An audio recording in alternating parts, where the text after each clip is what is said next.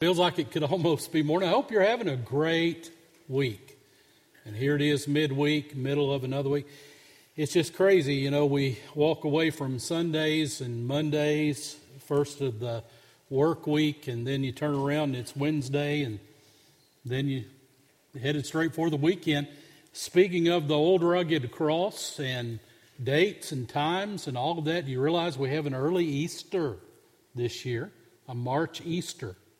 March 31st. So Easter is only about a month and a week away. Didn't we just have Christmas? Feels that way, doesn't it? You know what they say, time flies when you're having fun. That's what they used to say. I think now time just flies, period. Anyway, I'm glad we have flown into midweek service, and it is so good to see each of you tonight. I'm excited about what we'll talk about tonight. We have tonight and one more Wednesday night, and we will wrap up this How We Got the Bible business. And I'm really excited about where we're going after that on Wednesday nights. We're going to do a whole series on The Bible Does Not Say That. Some of you may have seen my post yesterday, and I did. I'll go ahead and play my hand a little bit. One of the things that we hear so often when you're going through a struggle, people will come up to you and say, hang in there, because the Bible says the Lord will not put more on us than we can bear. How many of you have ever heard that? Now, don't raise your hand. How many of you have ever said that? Some of us probably have. Well, the fact of the matter is the Bible doesn't say that. The Bible does say that God won't allow us to be tempted beyond our ability to bear up under, because He will always give with any temptation a way of escape. Hey, that's a good promise, isn't it? If you're tempted like I am, that's a great promise. But a lot of people in Scripture, God allowed more difficult circumstances than the people around them could even understand to be placed on them for a variety of reasons. And I'll hold all of that off for a couple of weeks. But there are several things that we might think the Bible says that the Bible doesn't actually say. So we'll do a few weeks after next week talking about some things that the Bible does not say. All right, just to let you know where we're going. Who has something good to share with us tonight? Boy, haven't we, though. I was out at one point today. I don't know how accurate. I think it's relatively accurate because it just feels that way. But I was out at one point today, and the little thermometer in my car said it was 67. So it was nearly, did anybody get 70 today? That was you did, Charles? Nearly 70. And the only thing bad about that is just I didn't get to be outside in it very much. Just a little bit. I did walk out one time and just face the sun and close my eyes and took in a little vitamin D that way. But that is a blessing. We were talking about it before the service started, and I told Miss Dana, you know what will happen to us, right? In March, probably about Easter, we'll get something. But, we take it as it comes. So thankful for 2 very beautiful days. Who else? Who else? Yes. Thomas got orders for his permanent duty station. He will be in North Carolina. Okay. Amen. You were asking for that. Praise the Lord there. Anybody else? 27 days till spring. Yeah. I like what our little friend Emily Goodman says. Emily McKinney, as we know her best. Emily says that meteorological spring starts in March, 1st of March. So that means we're only a couple weeks away. I'll take it. Yeah, that's right. I've seen a lot of those. Who else?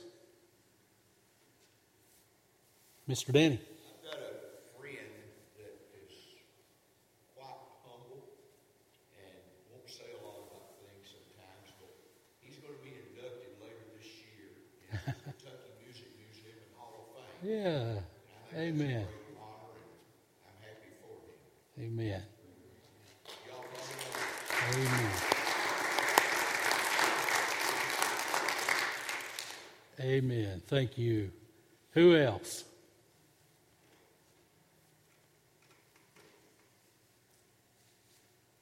Anybody else?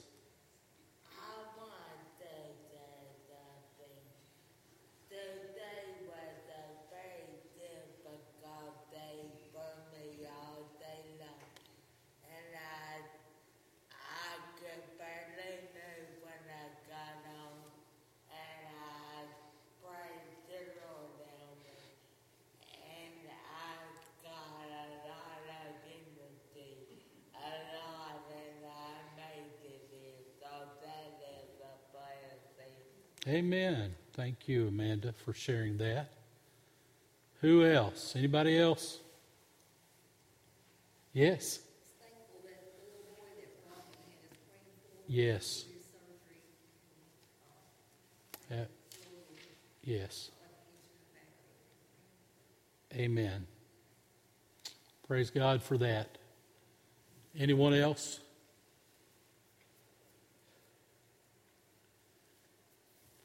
I have a first cousin. Many of you knew his dad, my Uncle Paul Dodson, that was with Kentucky State Police for his career. His son, my cousin Dale, has been in the hospital for about a week now. He had a polyp that couldn't be removed when they did his colonoscopy. Is a little larger than could be done that way, and so they had to go in pretty invasively to take it out, and he's had a difficult time healing, but has improved to the point that he got to go home today, so we're thankful for that. Anybody else?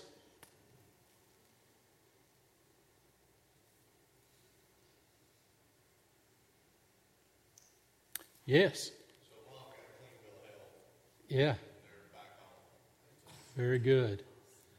So Miss Judy Fain had a doctor's appointment in Texas that went well, and so very grateful for that. Anyone else?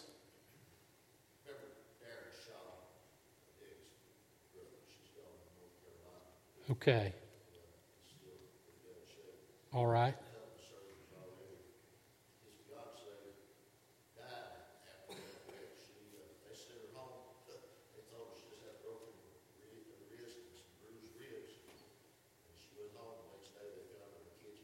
Oh my. Wow. Keep that in our prayers tonight. Well, let's bow together and we'll have a few moments of reflection and prayer from our hearts before we get started with our study tonight. We begin by just adoring God, praising Him for who He is.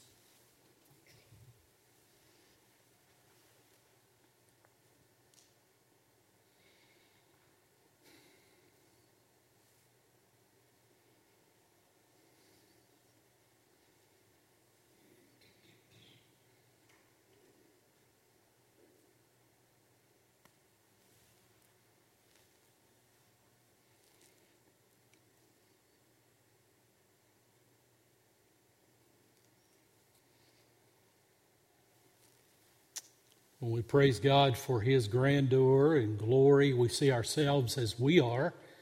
Sometimes we just need to take a moment and confess. And so let's just take that moment tonight. If you have something for which you need to confess from your heart, would you do that to the Lord?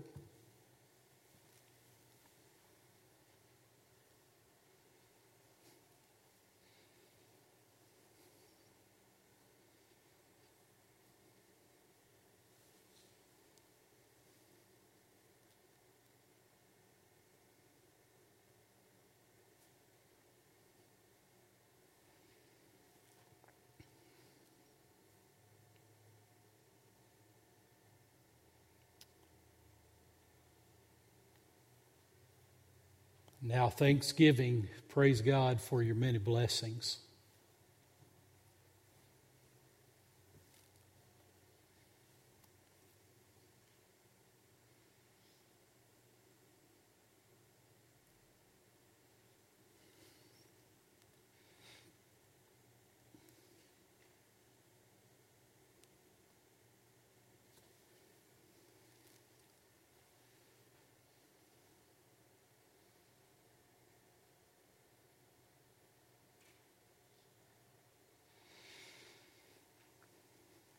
take a moment now and pray for others, for needs that you know of in their lives, and then your own needs. Take them to the Lord in prayer.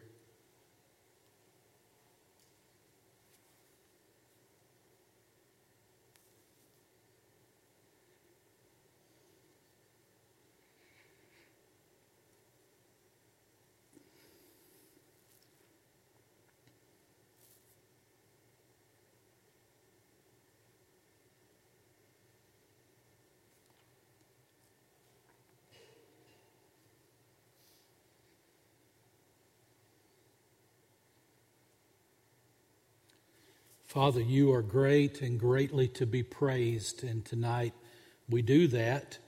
Thank you, Father, for this time together in the middle of a week where we can come, fellowship, share prayer concerns, pray from our hearts, and then, Father, pray on the behalf of those we know of who have needs. Thank you, Father, that you hear our prayers. Lord, I pray that you help us to be patient as we wait on you. Father, there's so much to be gained in life when we wait on you to answer prayers, when we wait on you, Father, to give us guidance and direction.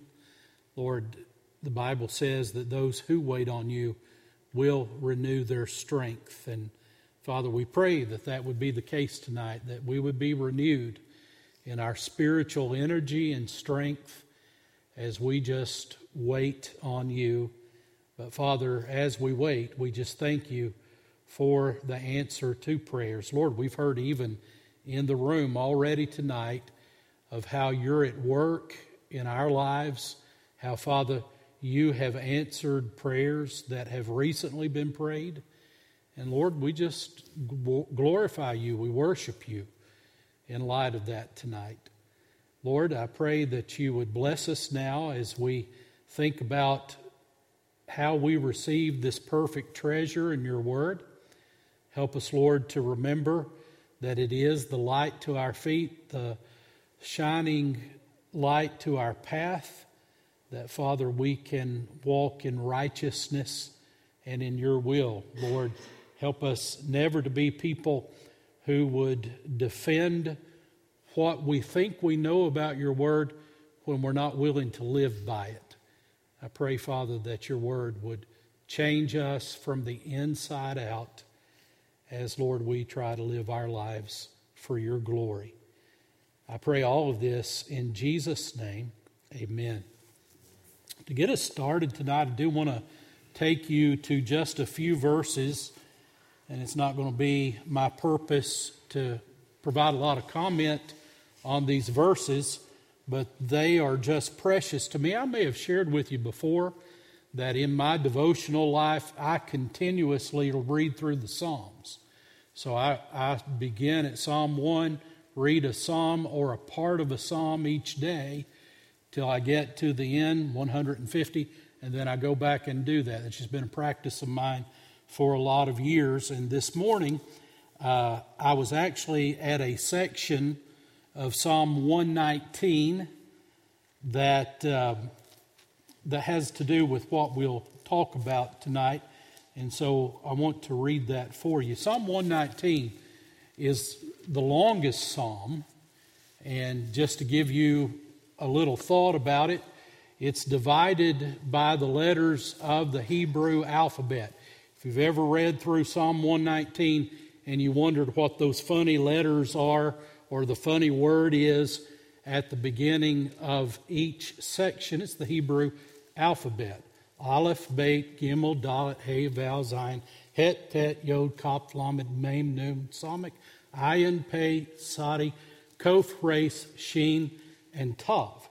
So it's broken down, each section, beneath one of those alphabetic letters in the Hebrew language. Well, this is the Lamed, the L section that begins in verse 89. I've quoted this verse a lot.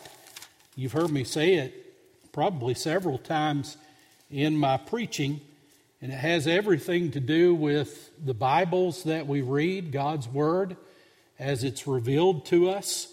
Notice that the psalmist writes and says, "Forever, O Lord, your word is settled in heaven." So God's word is eternally settled. That means what? That means that the word men of old received by direct revelation from God is relevant to us today because it's an eternal word. It's not a dated word.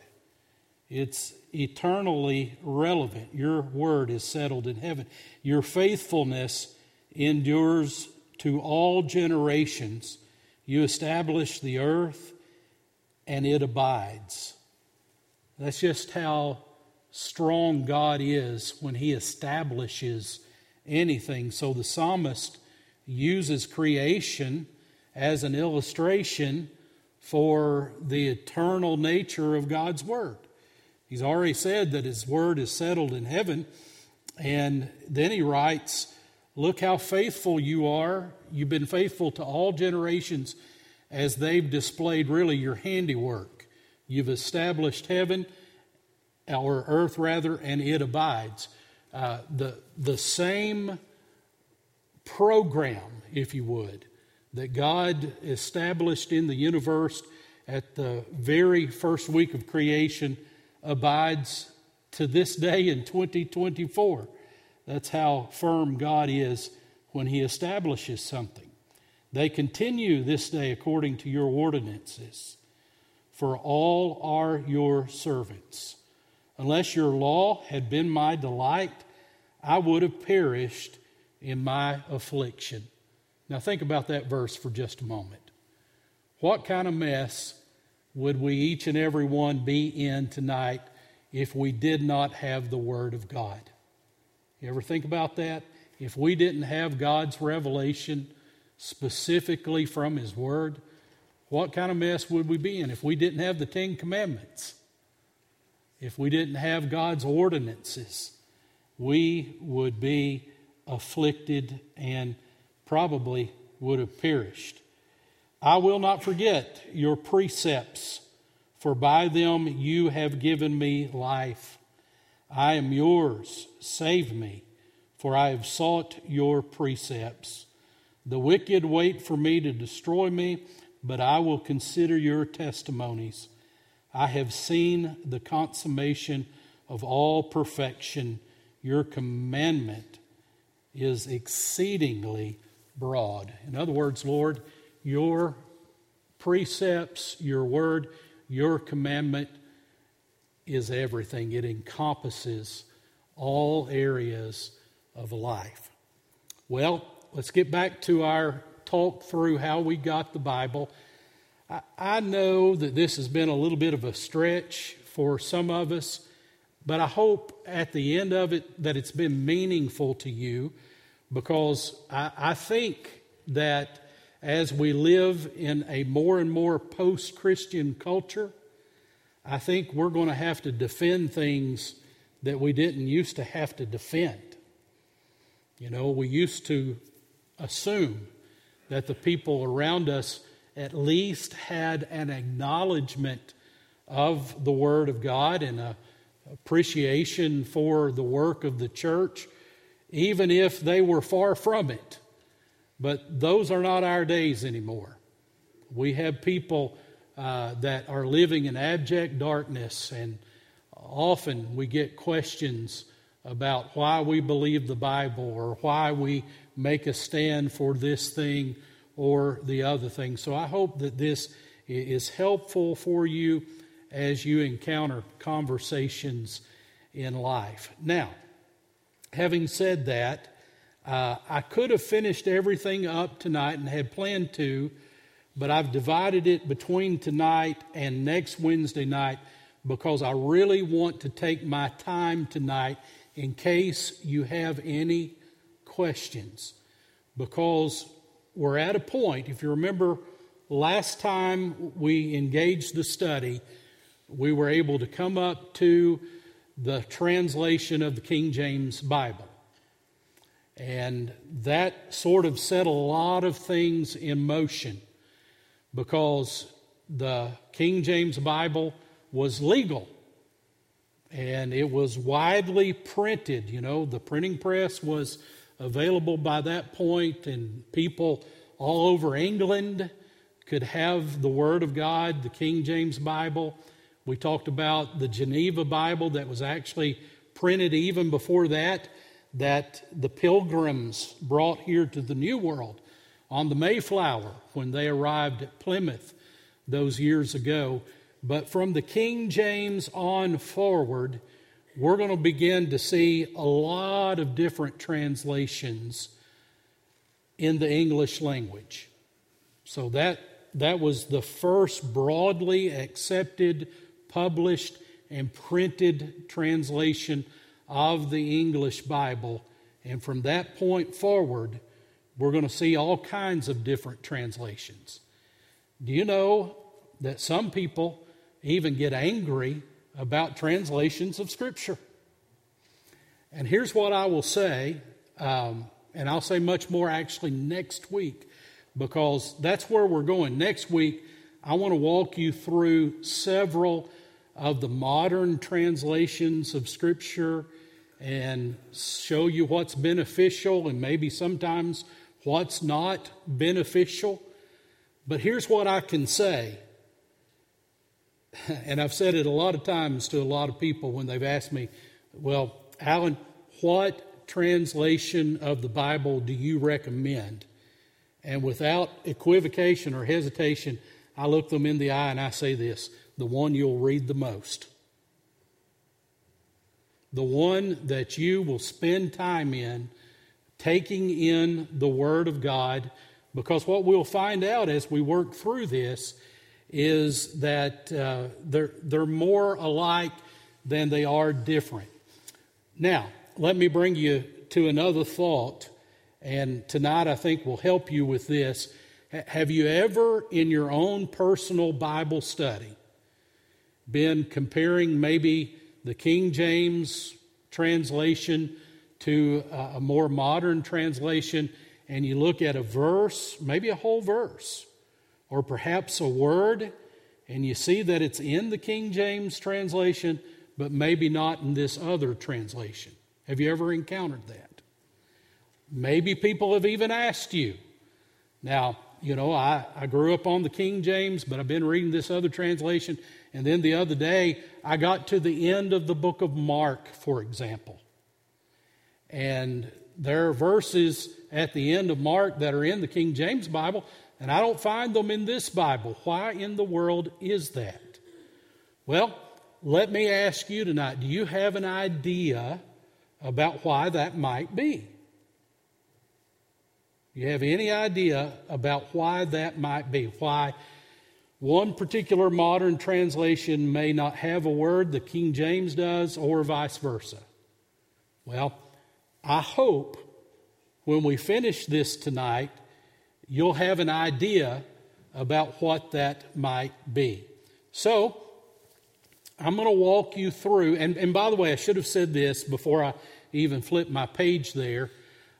This typically is when you're dealing with the New Testament.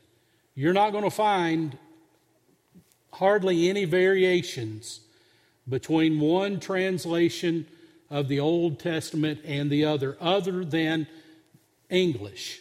There may be a more modern word that the translators for one translation might choose to use than perhaps the King James, etc. But usually it's in the New Testament. And that's because there are two different sources. This is important that you hear this up front. There are two different sources for the New Testament when it comes to English translations. These are some big Latin words here, but I'm going to give them to you anyway. First of all is the Textus Receptus. And we've already talked about this. You may not remember it, but how many of you remember back a few weeks ago we talked about this fellow by the name of Erasmus? All right? Erasmus compiled together what is known as the Textus Receptus. Now I'm going to go back even further than that. If you remember when we were talking about the New Testament, as it first came out, it didn't come out as a compiled group of books, but they were what? Separate scrolls. You remember we had that conversation? Mark would write his gospel, it'd be copied, it'd spread around, and it would exist as a codex, a book to itself, or even on a scroll at times.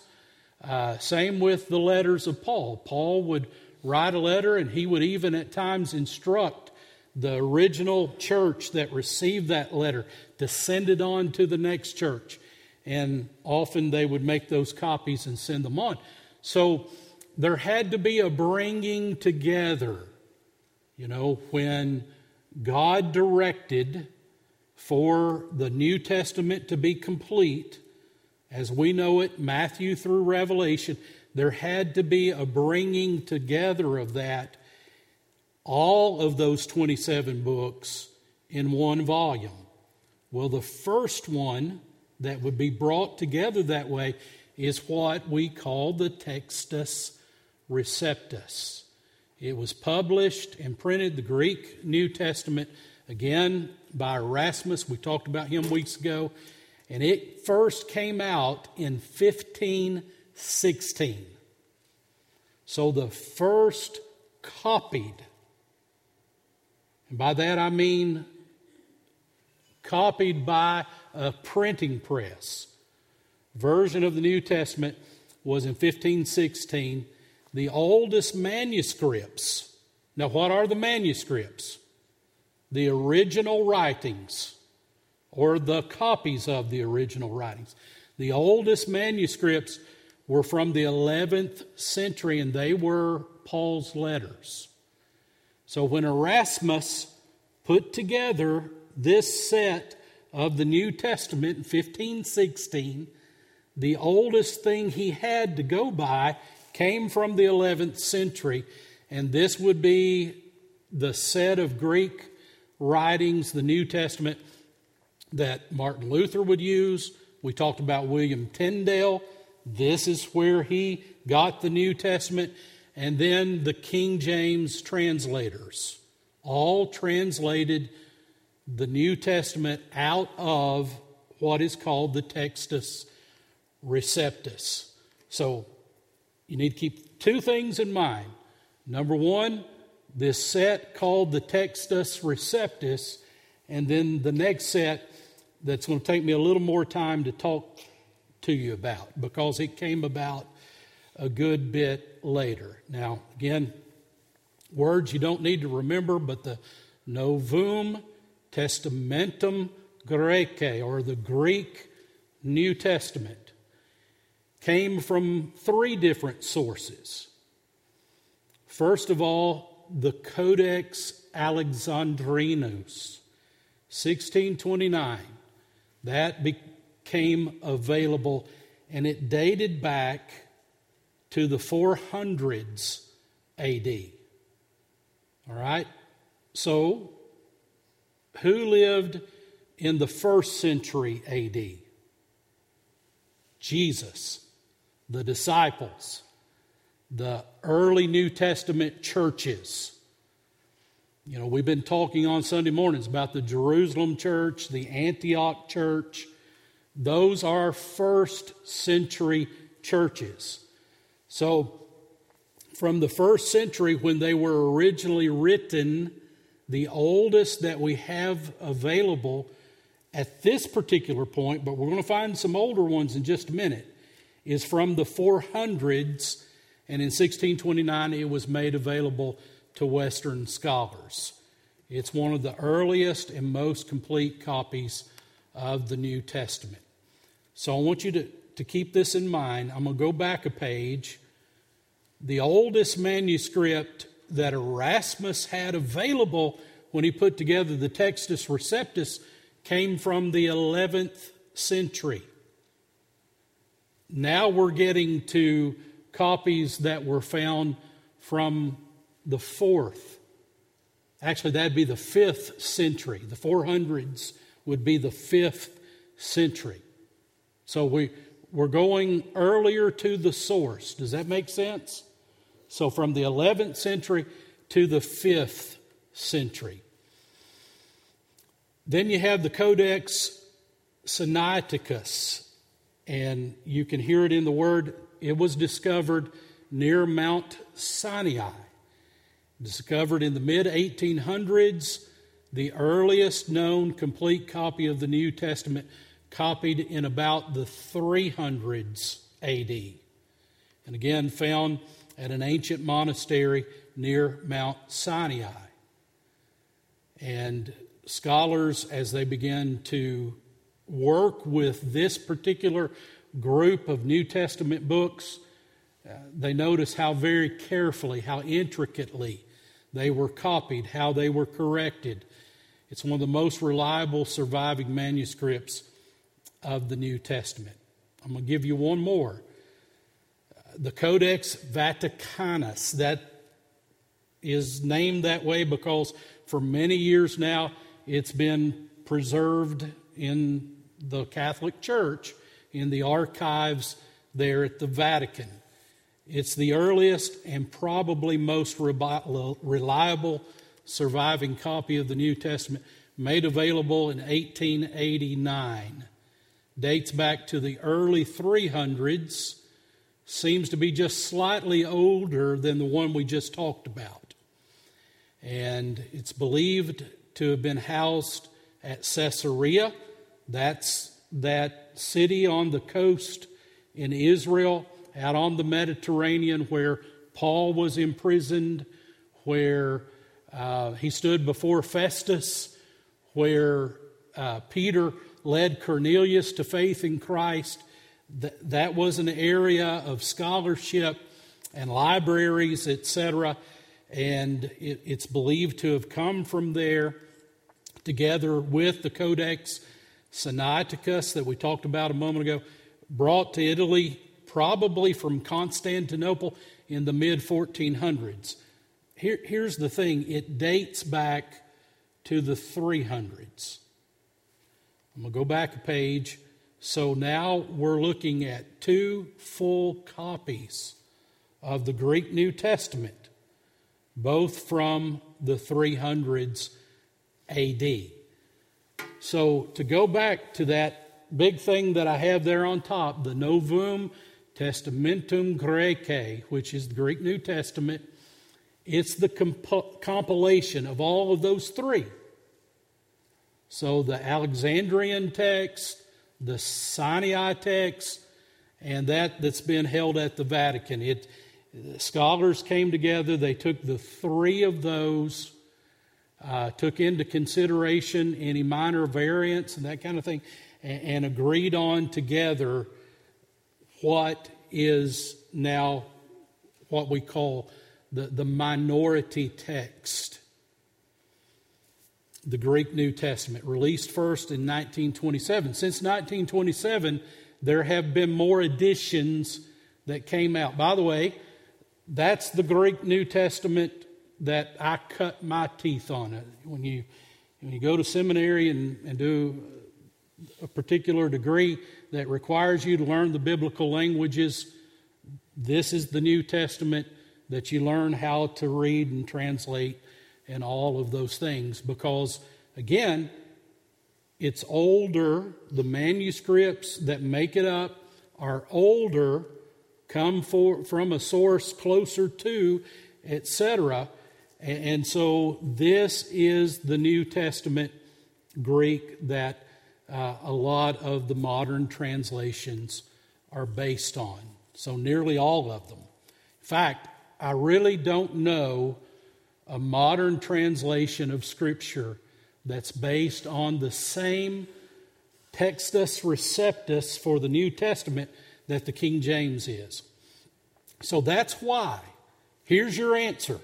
That's why there are a few textual differences between the King James Bible and several of the modern translations.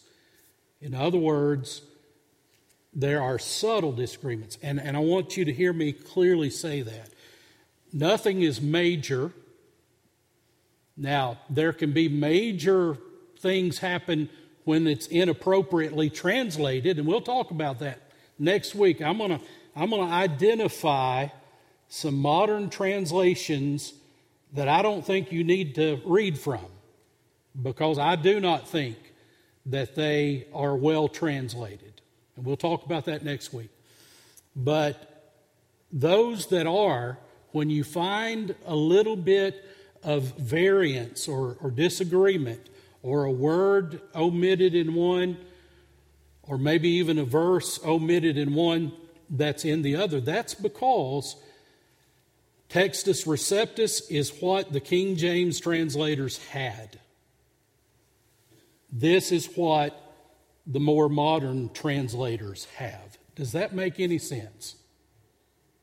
Does that help you understand? And please hear me, it's not my purpose.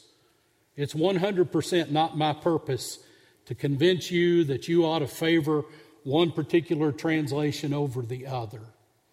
You know, you favor the one that you'll study. You know, that's why I said what I said earlier. When somebody asks me, Brother Allen, do you want to recommend a translation? I will say, here are a few that I personally wouldn't use.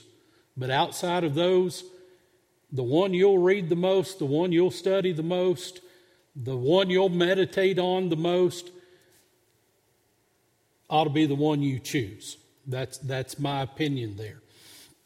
So I just want you to be informed and to understand why. Because I believe that we live in a time when people will use anything they can use as ammunition against the church and against the Word of God. And I think if you don't hear it now, I think your kids and your grandchildren are certainly starting to hear it.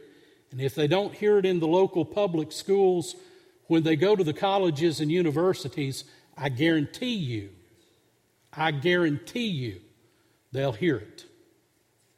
And that's why I think it's important for us to be people who are well informed and understand that the treasure we have in God's Word, our English copies of the Bible, they did not just drop down out of heaven.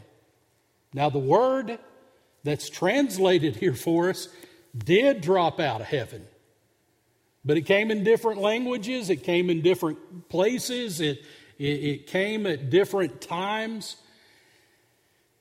And we need to be people who understand how we got it into our English Bibles that have changed our lives. So those differences, I want to be very clear about this. There are two New Testament, Greek New Testaments that are used to produce translations into whatever language, whether it's English, Spanish, Portuguese, French, hillbilly English. We don't have a hillbilly English translation. Maybe we need one. Whatever, you get my drift. Whatever language it's translated into, the New Testament is either translated from the Textus Receptus, or it's translated from, I'll just use the English equivalent, what we call the New Testament Greek. Are there any questions about that? So you said that they were all kind of, how it originated was like letters were kind of sent out and then those were copied on and on and on. Was there anybody that like after all of this kind of tracked down those original letters? Yes. Kind of compared them to see like how they changed. I mean, it's like the telephone game, right? Where Right. it tells me something and then it changes into something else. Yeah. Something else. I don't know if everybody over here heard her question, but it's a great question. She said we talked about how the letters and the Gospels were sent out individually, and has there been a tracking down of all of this? Well, here's the thing. There is no original, what scholars call the autographs. There are no original autographs that have ever been discovered. In other words, there are no original scroll or vellum, whatever the case would have been that it was written on, that has been discovered to date. Now, I'm not going to say that it'll never be discovered, because we continuously, archaeologists continuously discover older and older things. So the first part to answer your question is that there are no originals. No, ma'am. No. There are no originals. What we have, again, I'll flip back through these. What we have is a set from the 300s, another set from the 300s, a set from the 400s, and then the Textus Receptus was based on a set that we had much later than that.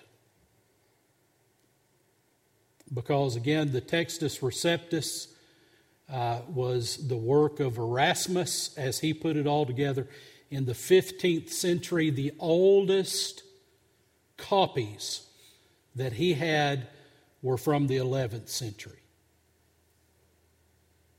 Okay?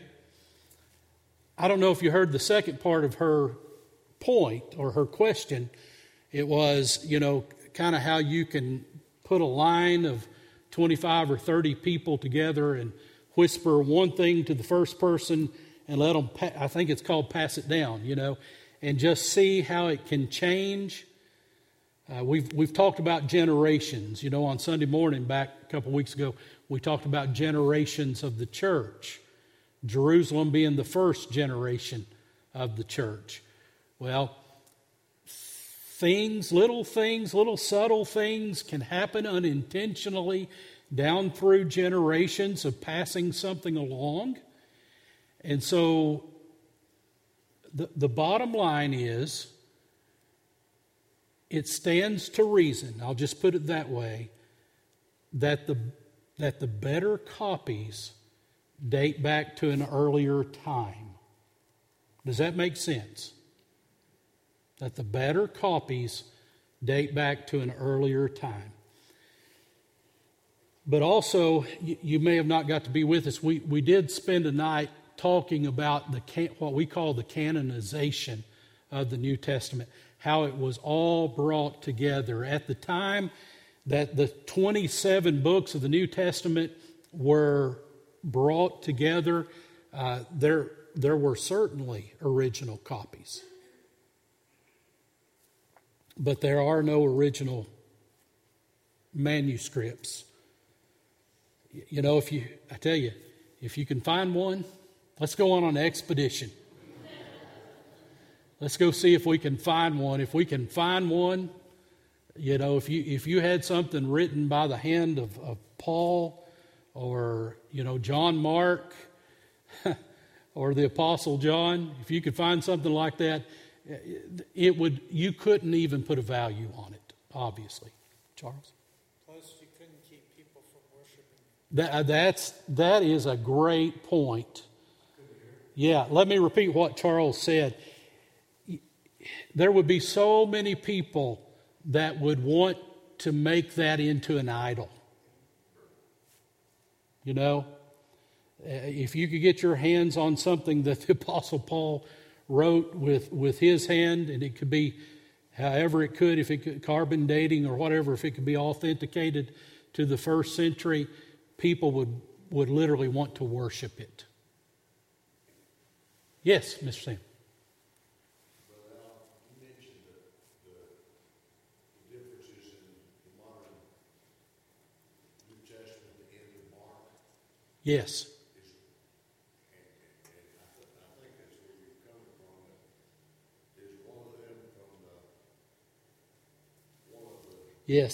Yes. Yes, exactly. I'll give you probably, and don't ask me for verses. So the last chapter of Mark is chapter 16. And that whole section in chapter 16 that talks about snake handling.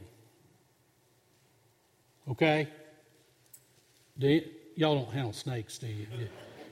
You were supposed to have told me that several weeks ago. Just teasing. I'm just teasing.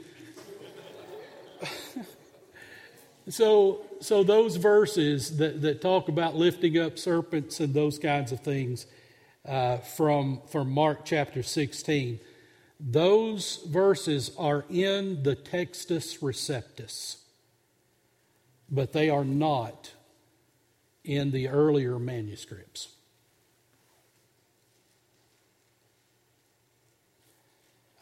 Boy.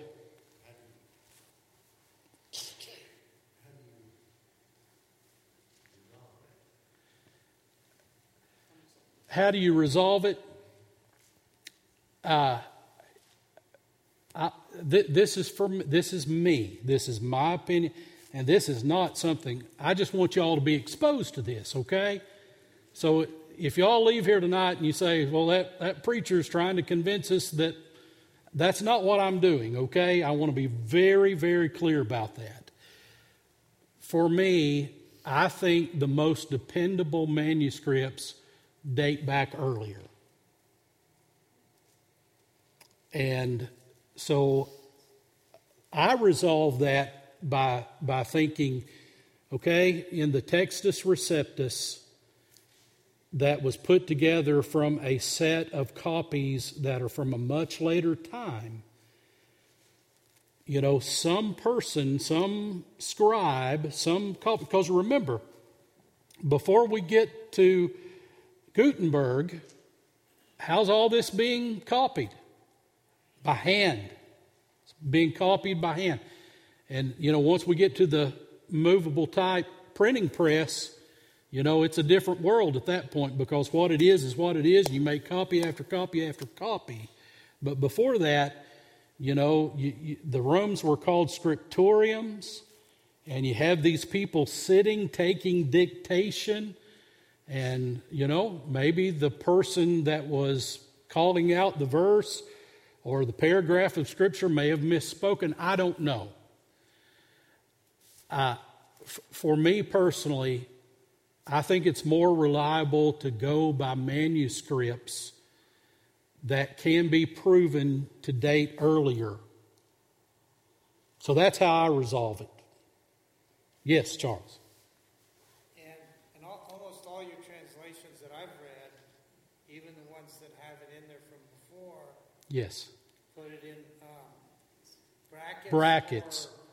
Or italics. Yeah. And note Absolutely. it wasn't in the earliest text. Did everybody hear what Charles says? A lot of your copies of New Testament Scripture, for instance, has anybody looked at Mark 16? What are those verses? Okay. Often they will be bracketed. And there will be a note in there somewhere that will say this. These verses are not found. Something to this effect. These verses are not found in the earlier manuscripts. Okay? Even some King James copies of Scripture that have been copied by certain presses more recently will even do that. All right. I just want you to understand why there are the variances. Because there are two different Greek New Testaments that are being used to translate those copies of Scripture. I've got one more slide. This brings you up to the next thing beyond the King James Version of Scripture. And we'll pick it up from here, and I will bring you into 2024 next Wednesday night. But the next thing beyond the King James translation was in 1885. That's when scholars in England revised the King James Version to reflect these findings that we've talked about. Because remember, back when the original King James was translated, they did not have. They hadn't been discovered or they hadn't been made available. They did not have the copies that date back to an earlier source. So in 1885, in England, there were a group of scholars that worked together to create what we call the English Revised Version. They had two parts to their goal: to work from more reliable Greek, Hebrew, and Aramaic texts, primarily Greek though.